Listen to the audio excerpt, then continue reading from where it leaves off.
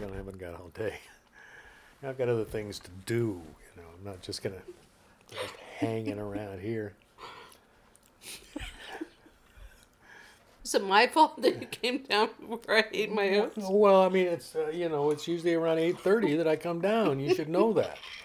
I actually don't know that. Well, now you do. So here we go. Another step forward in our ongoing relationship saga. There we go. There's a piece of information about me that was brand new. Deep personal insight, Diane. It's what we're after here on the show anyway. Deep personal insight. I'm going to go ahead and start if you're not going to. Yeah, go ahead.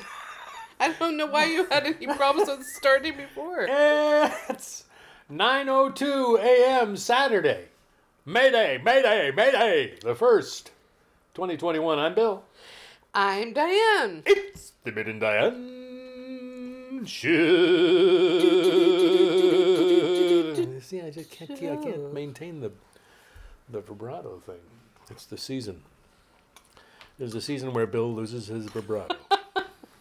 Oh no. Don't tell anyone, okay? You just told everybody. I know. I got myself a cup of coffee here, and I'm going to take me a sip. Everybody, all four of us. Yeah. Oh, well. Yeah, ham and eggs. How these guys can keep a secret? I mean, come on. Have you listened to the show? Bill lost his vibrato. I saw it running down the street just the other day. I think it's trying to escape him forever. Can you blame it? It's been a hectic week here in Lake Amphetamine. And I wanted to let me just say to the listeners, if you've noticed, slowly but surely, the Bill and Diane Show becoming pretty much the Diane Show. Pardon me, I'm having a drink of coffee. I'm like Ed McMahon, I'm like, I toss to the host, and then we get the meat. It's good coffee. If you think that Diane's carrying all the freight here on the Bill and Diane Show, you're absolutely right. And I just have to say, for the most part, I'm fine with it, because she's basically a more interesting person. And pretty much every one of my friends that she has met now want to talk to her more than they want to talk to me. And can you blame them? I don't hold it against them. I understand the phenomenon. I just want that to be out there. So. Anyway, so how you doing? That's the perspective of you. Oh, okay. I always think it's because you carry the freight on Tuesday nights. Well, there's that, and also I feel like you're Howard Cosell, and I'm like Don Meredith. I just throw in little snippets. I'm the color commentator or something. I think I just need I need to bring up some topics to prime the pump for you. Well, that was like I was saying before we started the show. I'll just draft off of whatever you have to say and insert witty quips where they occur to me, and it'll be a regular show. That's how it rolls.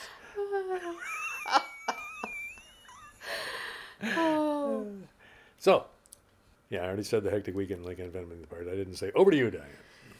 It's interesting because whenever we are doing the show, I think that Bill wants everything to be totally spontaneous, like whatever crosses his mind at any time. But whenever we're going to do the show, I'm always thinking, well, what was this week about? I'm sort of taking a look at the past week and what were the highlights of my week. And this week was very easy because the highlights just happened yesterday.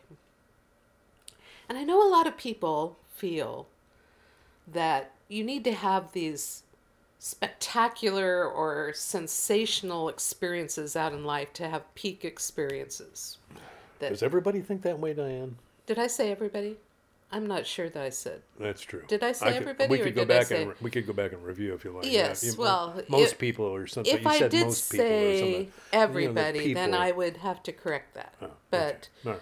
But many people feel that you need to be doing something spectacular, that you are seeing something visually that's spectacular. You're on a roller coaster, you're climbing a mountain or whatever. Bada boom, bada bing.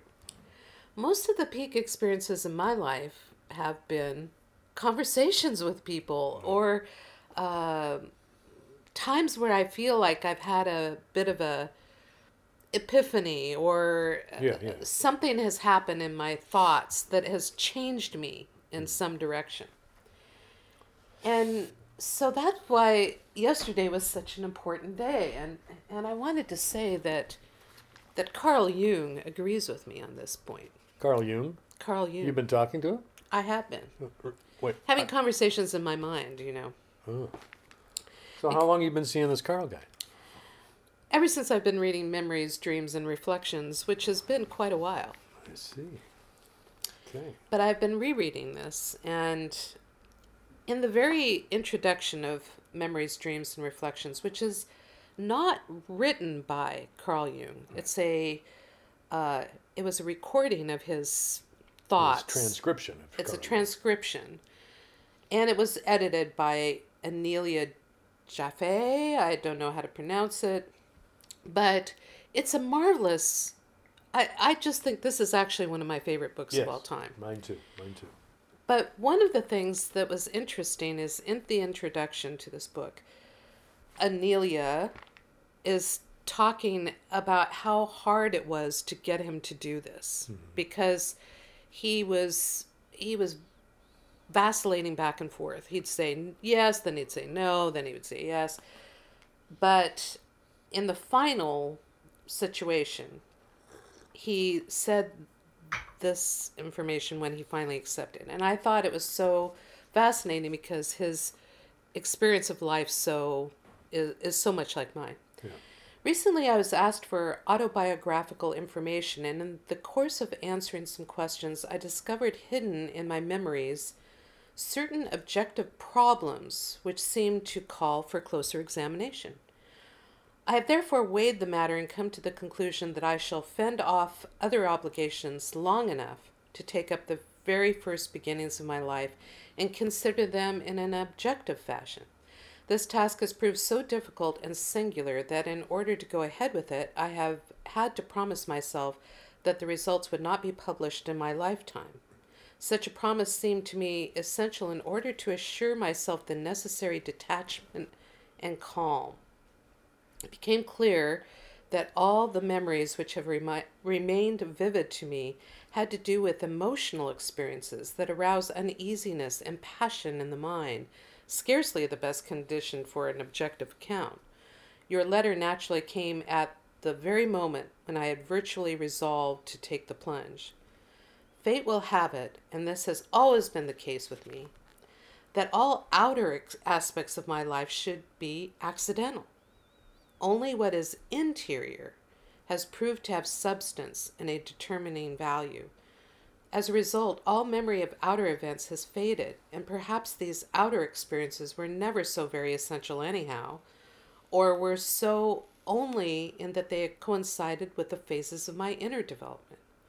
An enormous part of these outer manifestations of my life have vanished from my memory, for the very reason, so it seemed to me, that I participated in them with all my energies.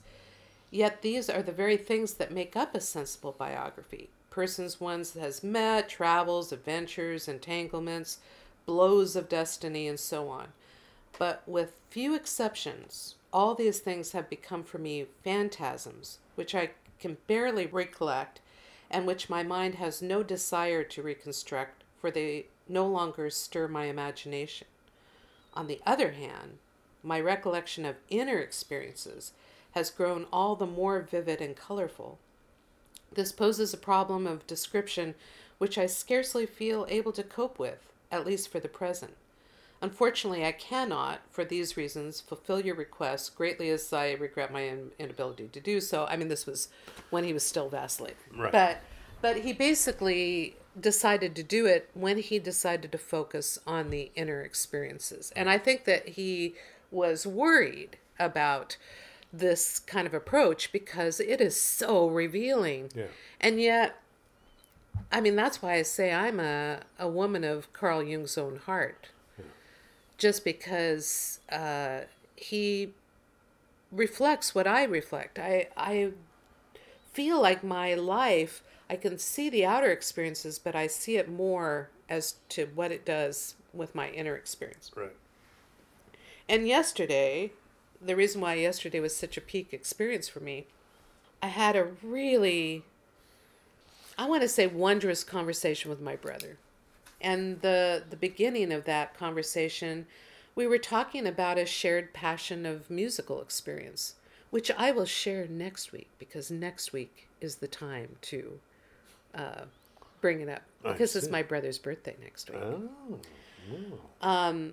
But the thing that was so exciting for me about this is that because Gary and I started to do more of a regular communication, and we do it early in the morning so that we can have quiet time that is not disturbed by other things. We are starting to have conversations like we had when we were young. And that is so wonderful to me. It's almost like when you're in college, you have these amazing soul-searching conversations with people. And then as you go through your life, you miss those. You wish that you could have them back. But for some reason, the cacophony of events that happen in a lifetime prevent you from having them, or you feel so anyway.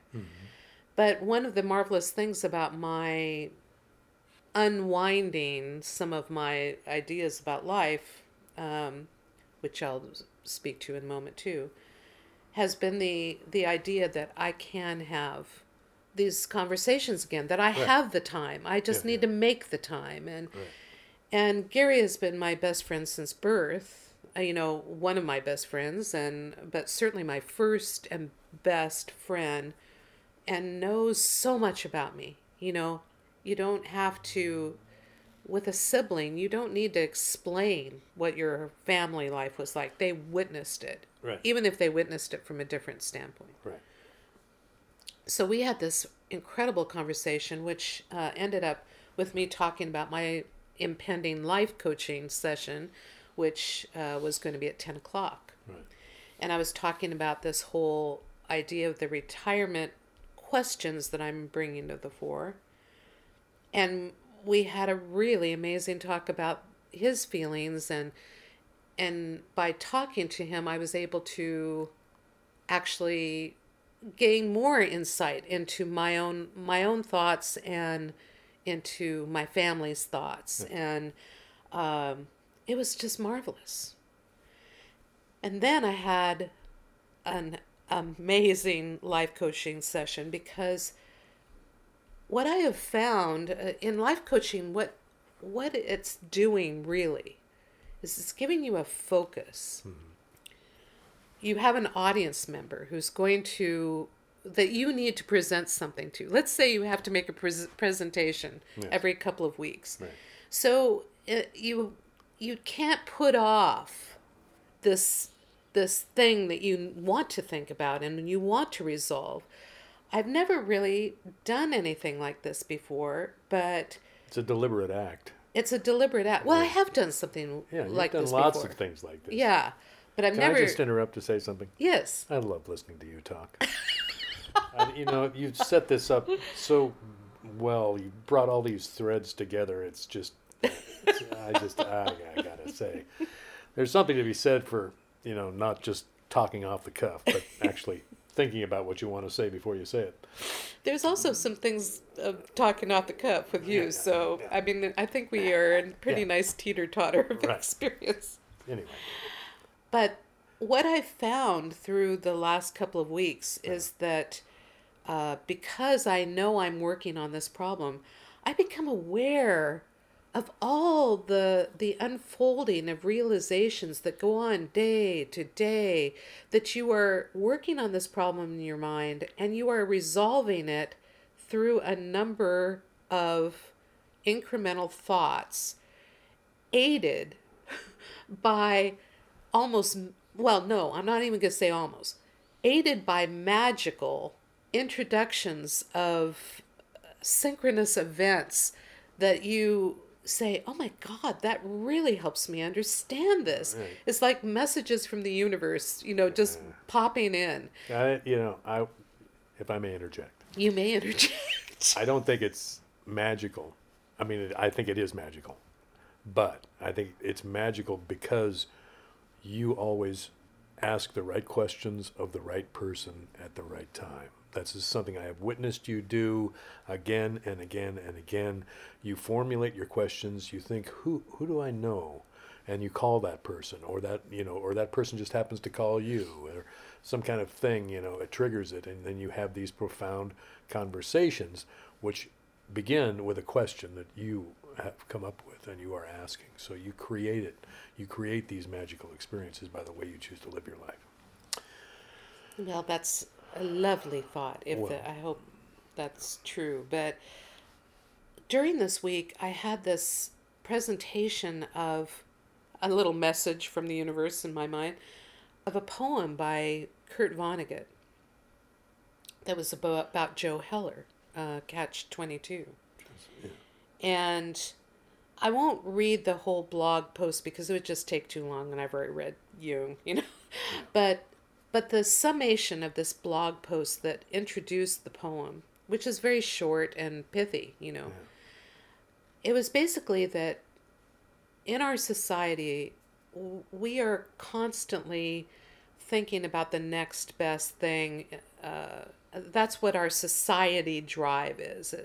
More, me. I want to have more. And the summation of the poem is that Kurt Vonnegut was on Shelter Island with Joe Heller at a billionaire's party. Right. And he looked over at Joe Heller and said, "How does it make you feel that this man has made more in one day, most likely, than you have ever made in the selling of your novel Catch-22 through a lifetime?" And Joe Heller responded, "I have something that this man will never have." And Kurt Vonnegut, very interested in his thoughts, said, "Well, what could that possibly be, Joe?" And Joe said, "Enough.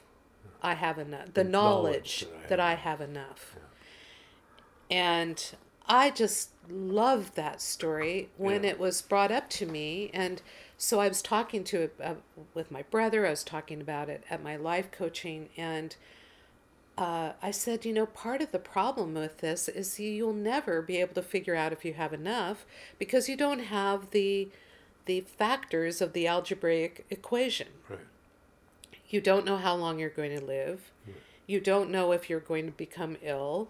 You don't know if, my brother brought up a great point, you don't know what the safety net is going to be with your next steps in your society. Right. So you're basically always flying by the seat of your pants. And in actuality, as I was talking to you about this, I was saying, it's so interesting too, because what we have is an illusion that we have got security when we've got a job. It's an illusion. Right. And because life is no more secure when you're working than when you're retired. Exactly. Yeah, it really is no different. You actually have to be sort of a creative thinker to get through things. But the other thing that has been really educating me in my incremental thoughts about this is the fact that every person that I've talked to that I've talked to about retirement, because Right. this has been sort of my focus, how people felt about it and what they did with it. Mm-hmm. Every single person, something else that was a passion of theirs lit up after they retired. Every single person. Yeah. And none of it has to do with, well, sometimes it has something to do with a monetary thing, like with Ken Higgins, that he actually retired early and then found another passion of his, which was construction and fixing up old houses. Actually became a means for him to provide as well. Right. But everybody else, like my brother, who is pursuing some really, to my mind, passionate and important and admirable goals with his community, which is a church. He's helped with the LGBTQ community. He is now working on systemic racism. That is an amazing goal. Right. And especially because I believe that by doing it in your small community, that it's going to radiate outwards. So I am so proud of my brother for doing this. It's something that he explored after he retired, and it was because he suddenly had the space that he could do it. Right. And then I was thinking about you with the Treehouse concerts and your poetry. Now, you always had been doing that as your main job, but it also was hampered a bit by your day job. So I know that you had a little bit of that same experience of, oh my God, I'm not a contributing member of society, which is all by our society's standards, because we don't value things unless they are monetarily contributing. Right. So that, as I was talking to Shelley, led me to many different thoughts, including that I read a journal entry that I made in 2013 that showed that I've been working on these problems for that long, and maybe even longer.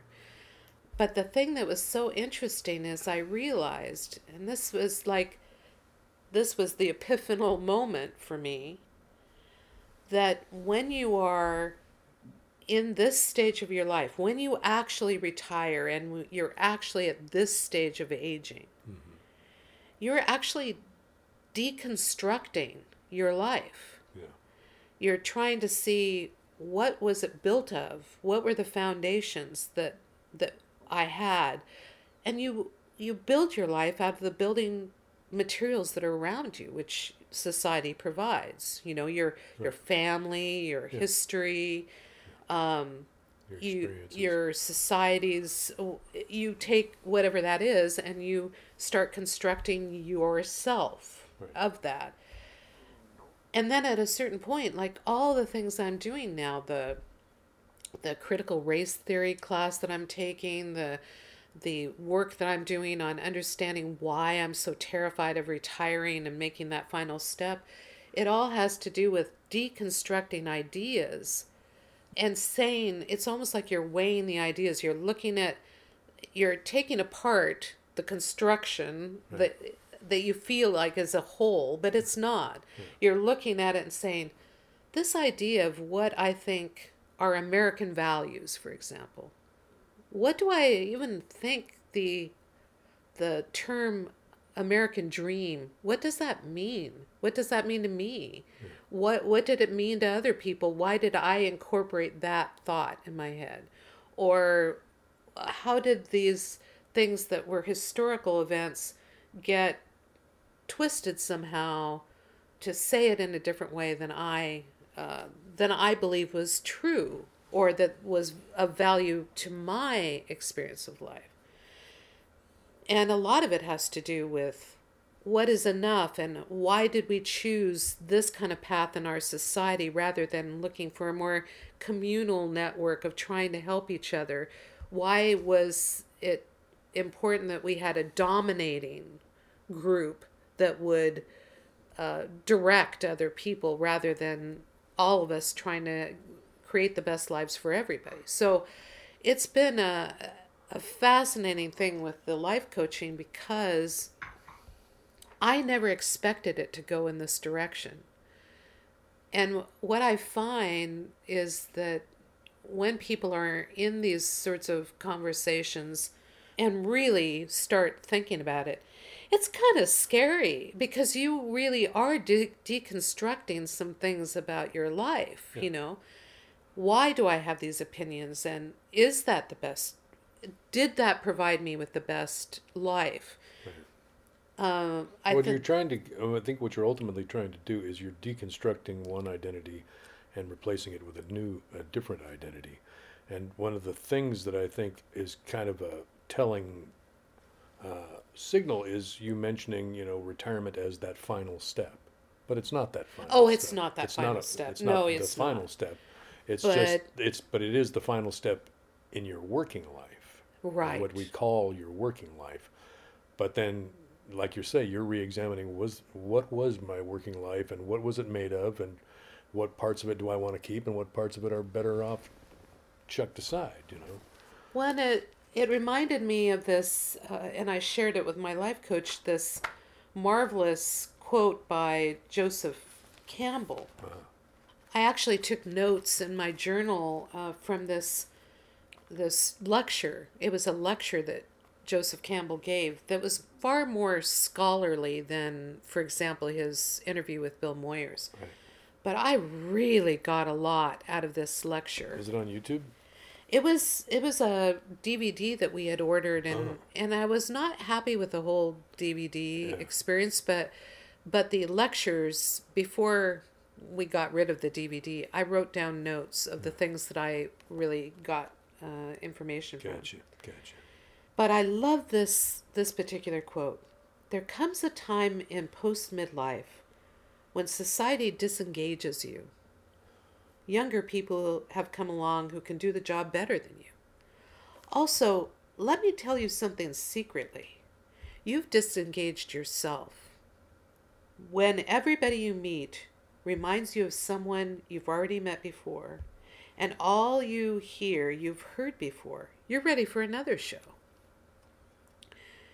The folk system disengages you, you disengage yourself from the folk system. And his version of the folk system is all the beliefs and your society values, the society. Right. The mainstream. Then you can go on to the path of yourself. Yeah. And I just thought that was so amazing that he was basically saying, before you can do this, you actually have to disengage yourself. But I think we naturally are doing that anyway. I think age does that to us because, like I said, I think of it as the mainstream. Yeah. And we are miles from the mainstream now. Yeah, I know. You know, and the mainstream didn't branch off. We did. Exactly. And so, well, that's what he's saying. Yeah, I know. Secretly, let me tell you, Right. you disengage yourself. Right, but it feels uncomfortable and it triggers a lot of things because it doesn't feel like something you've done yourself. And yet what is revealed is that it is.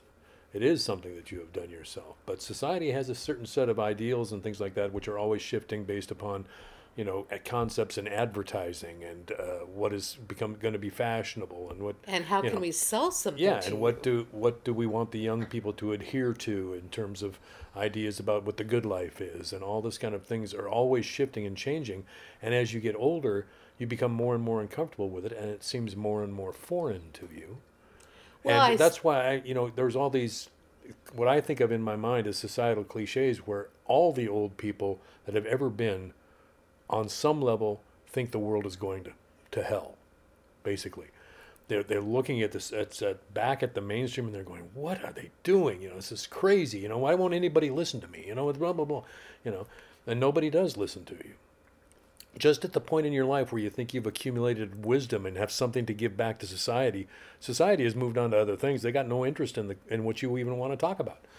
So it's like, it's this natural kind of personally evolutionary process that can't be undone.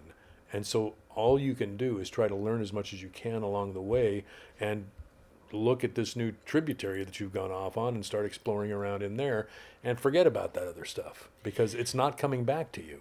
It's like getting a limb cut off or something. It's not going to come back. You might feel like it's there sometimes, but it's not. You know? Well, I am not a person who thinks society is going to hell in a handbag. No, I don't either. Mainly because for me, I really enjoy looking at what each generation does with all the great things and all the weird things. You know, I feel like we all have had the experience of our generation's joys and sorrows. And so you look at another generation, see their joys and sorrows, and you think, boy, that is sure foreign to me. Yeah. But wow. I mean, I was telling Shelley, because she was able to take, she had hired me into ABC, and I was going to stay in pharmacology till I retired.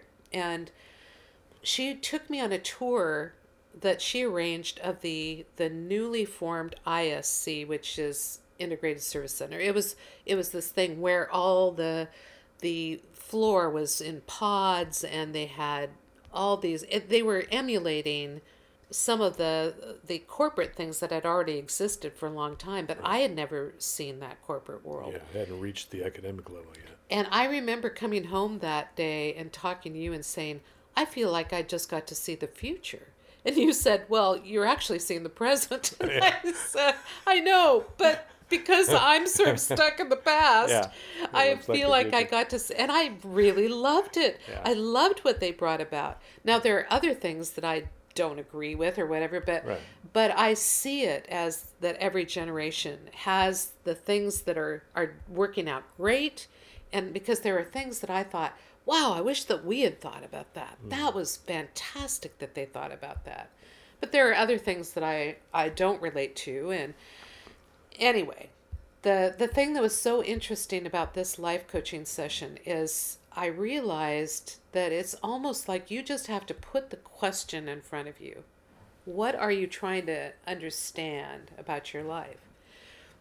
And I just want to say a little hint about why I chose the music I did for today, which after every session of the life coaching, the very first session, Shelley said, would you like to pull a miracle card? You know, like this. It's like an oracle card. Mm-hmm. And we have done so every session. And it's been so phenomenal because every card that I've pulled was not talking about what was happening at that moment, but it predicted what would happen the rest of the week. Mm-hmm. And I have just been kind of floored by it. But one of the last session that I had had with her, I had pulled this card that was the narrow path. And it was the advice of this oracle card was, the path is narrowing. You're on this hill, this mountain. You are going to get to where you need to go, but tread carefully. Observe what's around you, and don't try to rush. Take each step carefully. Say something about thorns and brambles or something? Yeah, it said that there are thorns and briars ahead. Yeah. Be aware and alert. Mm-hmm.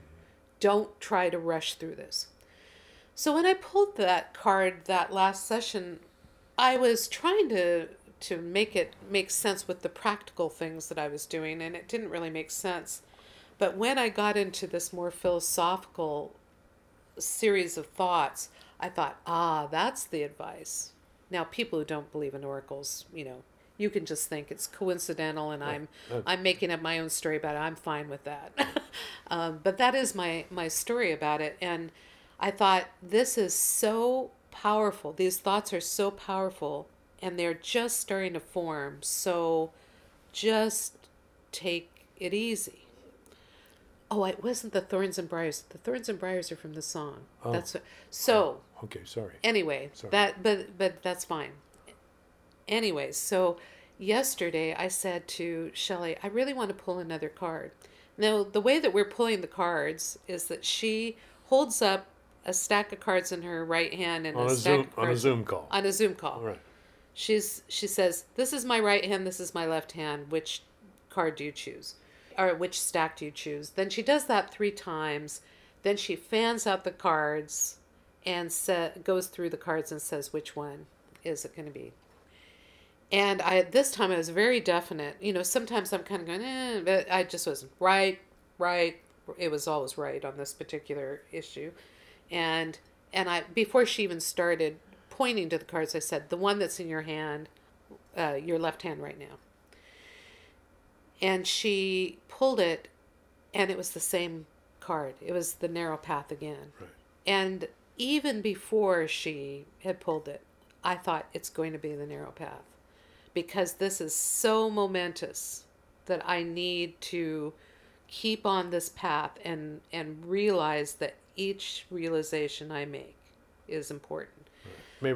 Maybe it also is a caution to not try to figure anything out too quickly, but just watch what falls in front of you before you draw any big conclusions from it or something like that. I love that, and that is true. Yeah. I think.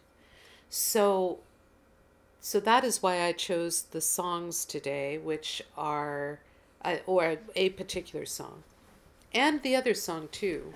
And it also takes me to the next momentous conversation that I had with Cindy Gackstatter Clark, Yes. who was the person who introduced me to this folk rock tape when I was working at a law firm after my graduation from college. And so I was very young, and we talked about this folk rock tape one time on a Bill and Diane show. And when we did, I thought, I've been talking about how this music changed my life. I mean, it headed me into the same direction. I've been talking about this for years.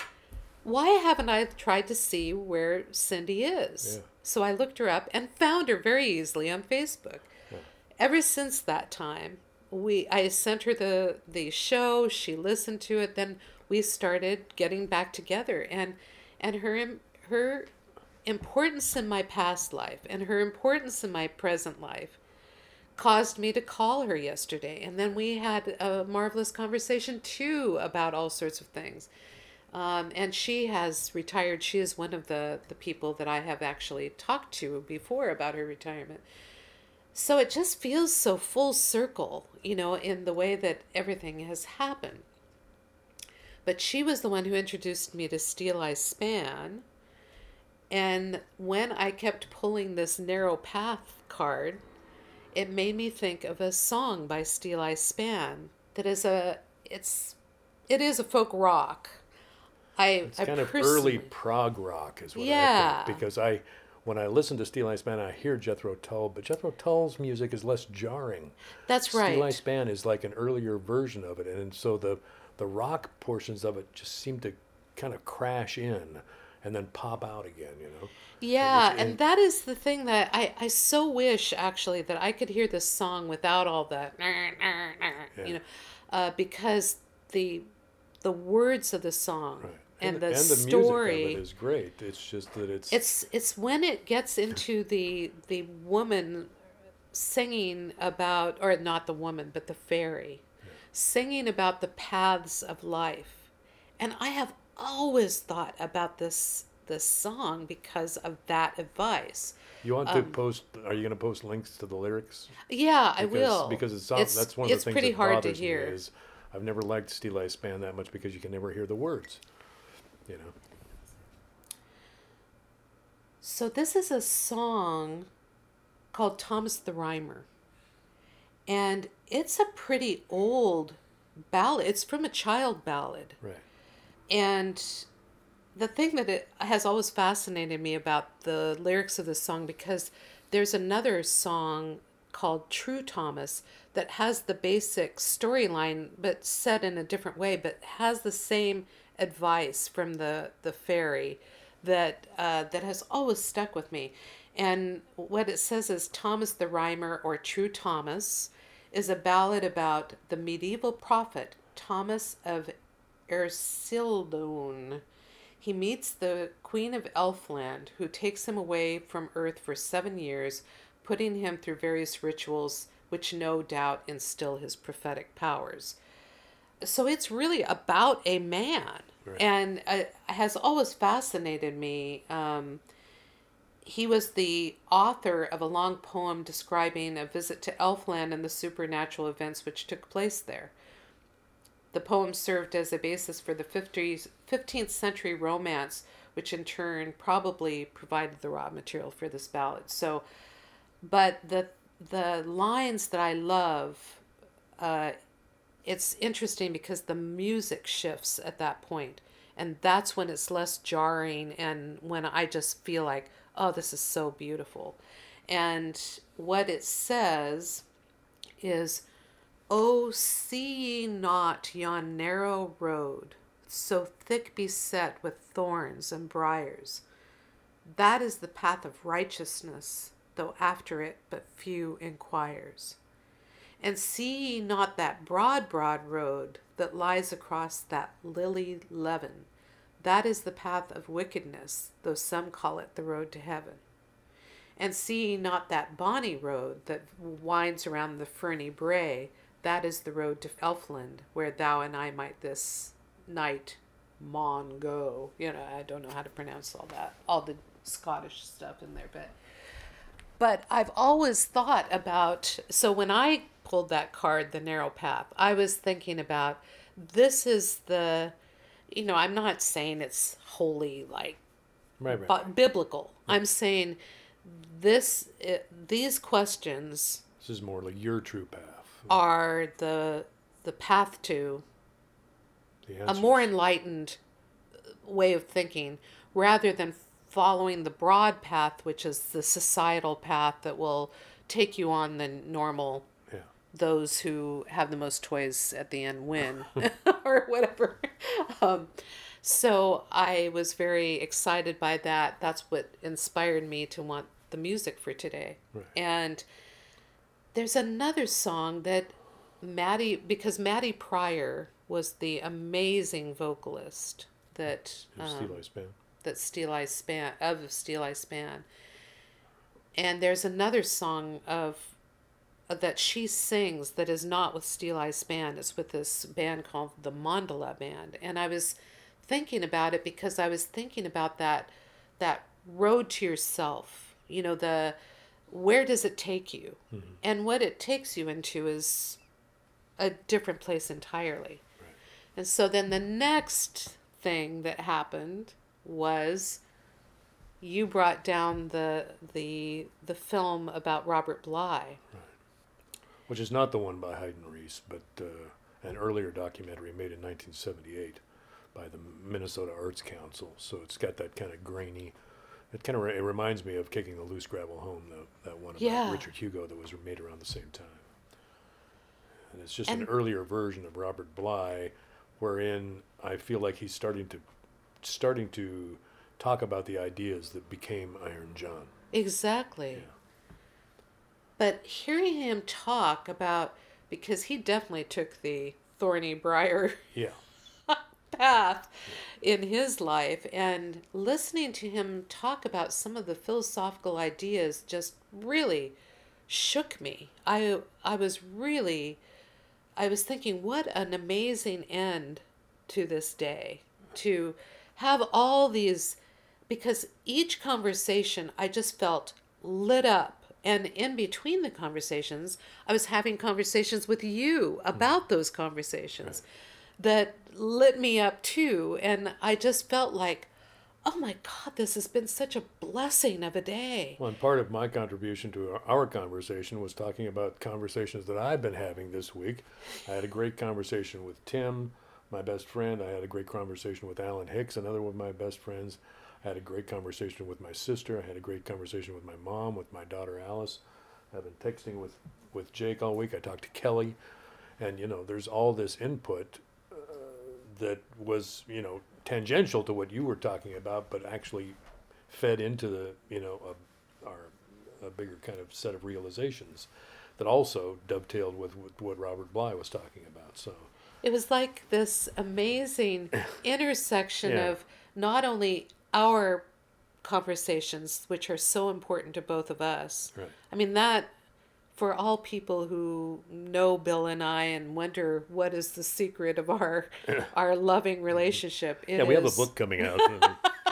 A handbook for... Yeah. It is communication, man. Yeah. Because you got to tell people. I mean, Fridays in this house have become this amazing day, because that's usually the day when Diane calls her brother, and they have a conversation, and then she'll have her life coaching session, and I'm upstairs, and all I'm hearing is laughter, and and these that's it's just, I don't know what the substance is, but I can tell that Diane's having a very good time, on her own down here talking to these amazing people, and her phone calls are going like for 2 hours. She'll be on the phone with one person for 2 hours, and that's just so you gotta. You get this feeling, well, they must be talking about something substantive, and I'm sitting upstairs getting gradually more and more excited about the conversation that you and I are going to have as a product of these other conversations that you've been having, and the conversations I've been having, and the book I'm reading, and the book you're reading, and Oh, and that's true too. Yeah. This wonderful book that you brought, and yeah. Oh my God! I mean, that also spurred a lot of conversation. Which is a discovery that I made almost by accident, because I really like the poetry of Ron Kirchie. And I've been trying to find more Ron Kirchie. And as I was scrolling through the offerings of Ron Kirchie, I found these two books The first one is called Shakespeare Bats Cleanup, and the second one is called Shakespeare Makes the Playoffs. And these are young adult novels written as books of poetry that were written by a 14-year-old kid, fictional kid who's a star on the middle school baseball team who gets mono and has to stay in bed for a month. And his dad hands him a notebook and says, "You might want to write some things down." And he starts playing around with poetry as a way to express himself. And it's just, that's the way the book unfolds. And so the story unfolds through the interlinked poems that this guy's writing in this notebook. And it's just blowed my mind because it is so well constructed. And it's such an amazing way to tell a story. And it teaches you stuff about poetry. And, I keep thinking, if someone had handed me this book in middle school and said, "Here's some poetry, try this," it would have been such a more gentle and inspiring and accessible introduction to poetry than most of us get in our formal education. Because when poetry is presented to students in school, it's this foreign language. It's like something from outer space or something like that. And so you kind of learn, well, you can't expect to really like it. It gives this sour impression of what poetry is that is not true, And if you pursue poetry, what you discover is that there are as many different ways to write poetry as there are people writing it. And that everybody gets their own voice and they're entitled to it. And, it's like this kid figuring out how to talk about his feelings in this notebook where it's safe for him to talk about these feelings. And that was my experience in writing from the time I, first started it, was that if you have a notebook that is yours and yours alone and you keep other people out of it, you can say whatever you want about anything you want. When I talk about how writing saved my life several times, it's because when I was an adolescent, I was like everybody else, as confused and over-emotional and glandular and greasy as you can ever are again in your life. So it's just amazing that this is the way this guy chose to tell the story, and I just think it's brilliant. I just feel like we get such a marvelous chance to be out in the... This is kind of a weird thing to say during the pandemic, but you feel like you're out in the world with these conversations with everybody. And then we get to bring the riches back home to each other. I just love that. Yeah. One of my favorite things about my relationship with Bill is I feel like we basically collect a lot of riches in our day-to-day lives through our readings, our conversations, what we are listening to, and then we present them to each other and share them, and like handing out. Look at all these shells that I found on the beach. Look at these. Look at this one and this one. Isn't this gorgeous? Mm-hmm. I just love that. Yeah, that's good. So last night when we were listening to the Robert Bly, there were many things in that really sparked my thoughts. And I should just interject here that were it not for the Haydn Reese film about Robert Bly, this film that we watched last night would make a lot less sense to me. You need to understand, for me, the key in the effectiveness of this second film, which is Robert Bly earlier in his life, is that you understand kind of the outline of where he was in his development when this film was made, as opposed to where he got to in his work later in his life. So, well, and it also sort of informed me because Robert Bly is now old. He's 90 years old, yeah. And so it's very interesting to hear what he was saying in his middle life about the old. Yeah. But the very last poem that is presented during this, I thought, quite fascinating documentary. It's just an hour-long documentary, and it's on YouTube. The thing I found so fascinating about it was this poem has so much to do with exactly what I have been experiencing. Right. The deconstruction that people when they're old are going through. And it's so interesting that word even entered my mind, but it is a very real experience for me of that you are looking back at your life and examining the different stages of your life. And I'm getting to the point in my aging process that I'm a lot less judgmental about what I have done. Right. I Or all what, the things or what other people have done to you, or what Well, you have that's encountered in relationship. and, any of that absolutely. stuff, yeah.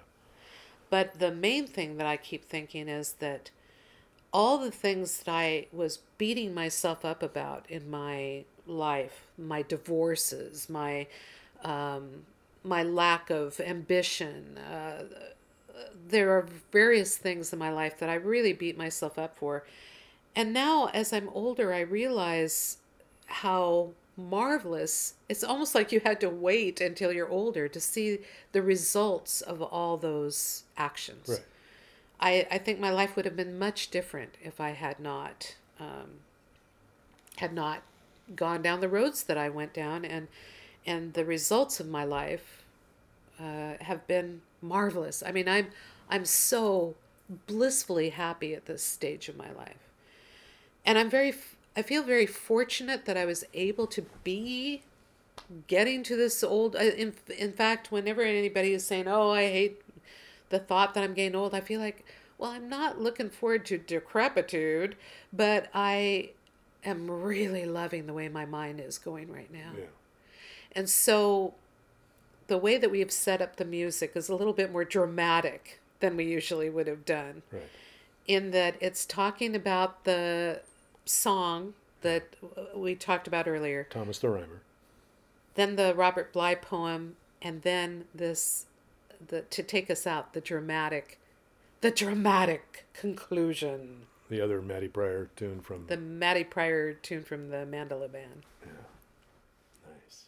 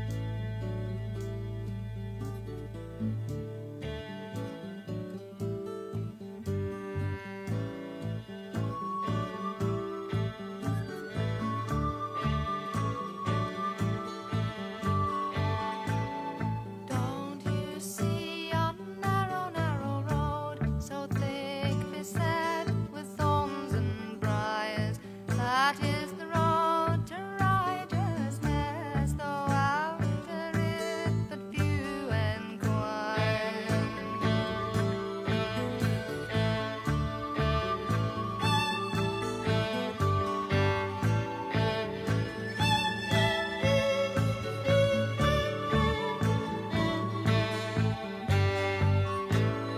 Don't you see on broad, broad road that lies across the lily lane? That is the road to wickedness, though some call it the road to heaven. Don't you see on bonny, bonny road that lies across the ferny brae?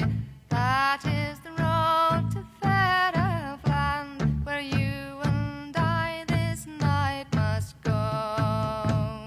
Bob and Cobb, come along with me, Thomas the Rhymer.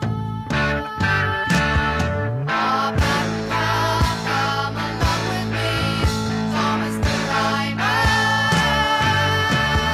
Bob and Cobb, come along with me, Thomas the Rhymer. Bob and Cobb, come along with me, Thomas the Rhymer.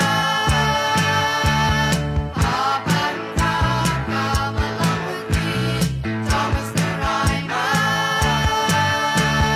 Bob and Cobb, come along with me, Thomas the Rhymer. Bob and Cobb, come along with me, Thomas the Rhymer.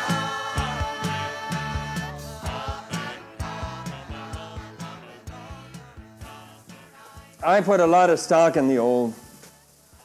You know, they have enough with their own, and they hardly see us. They are like fishermen along big rivers. I put a lot of stock in fishermen along big rivers and old people.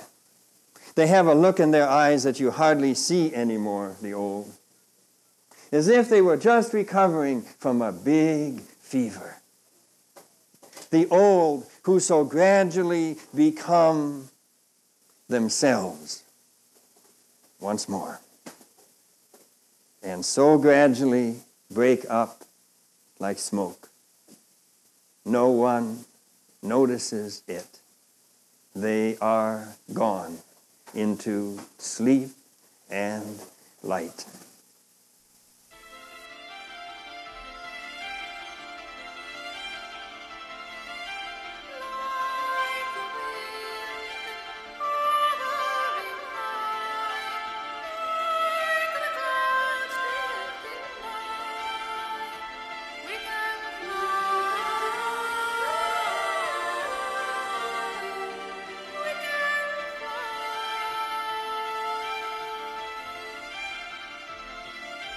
Freedom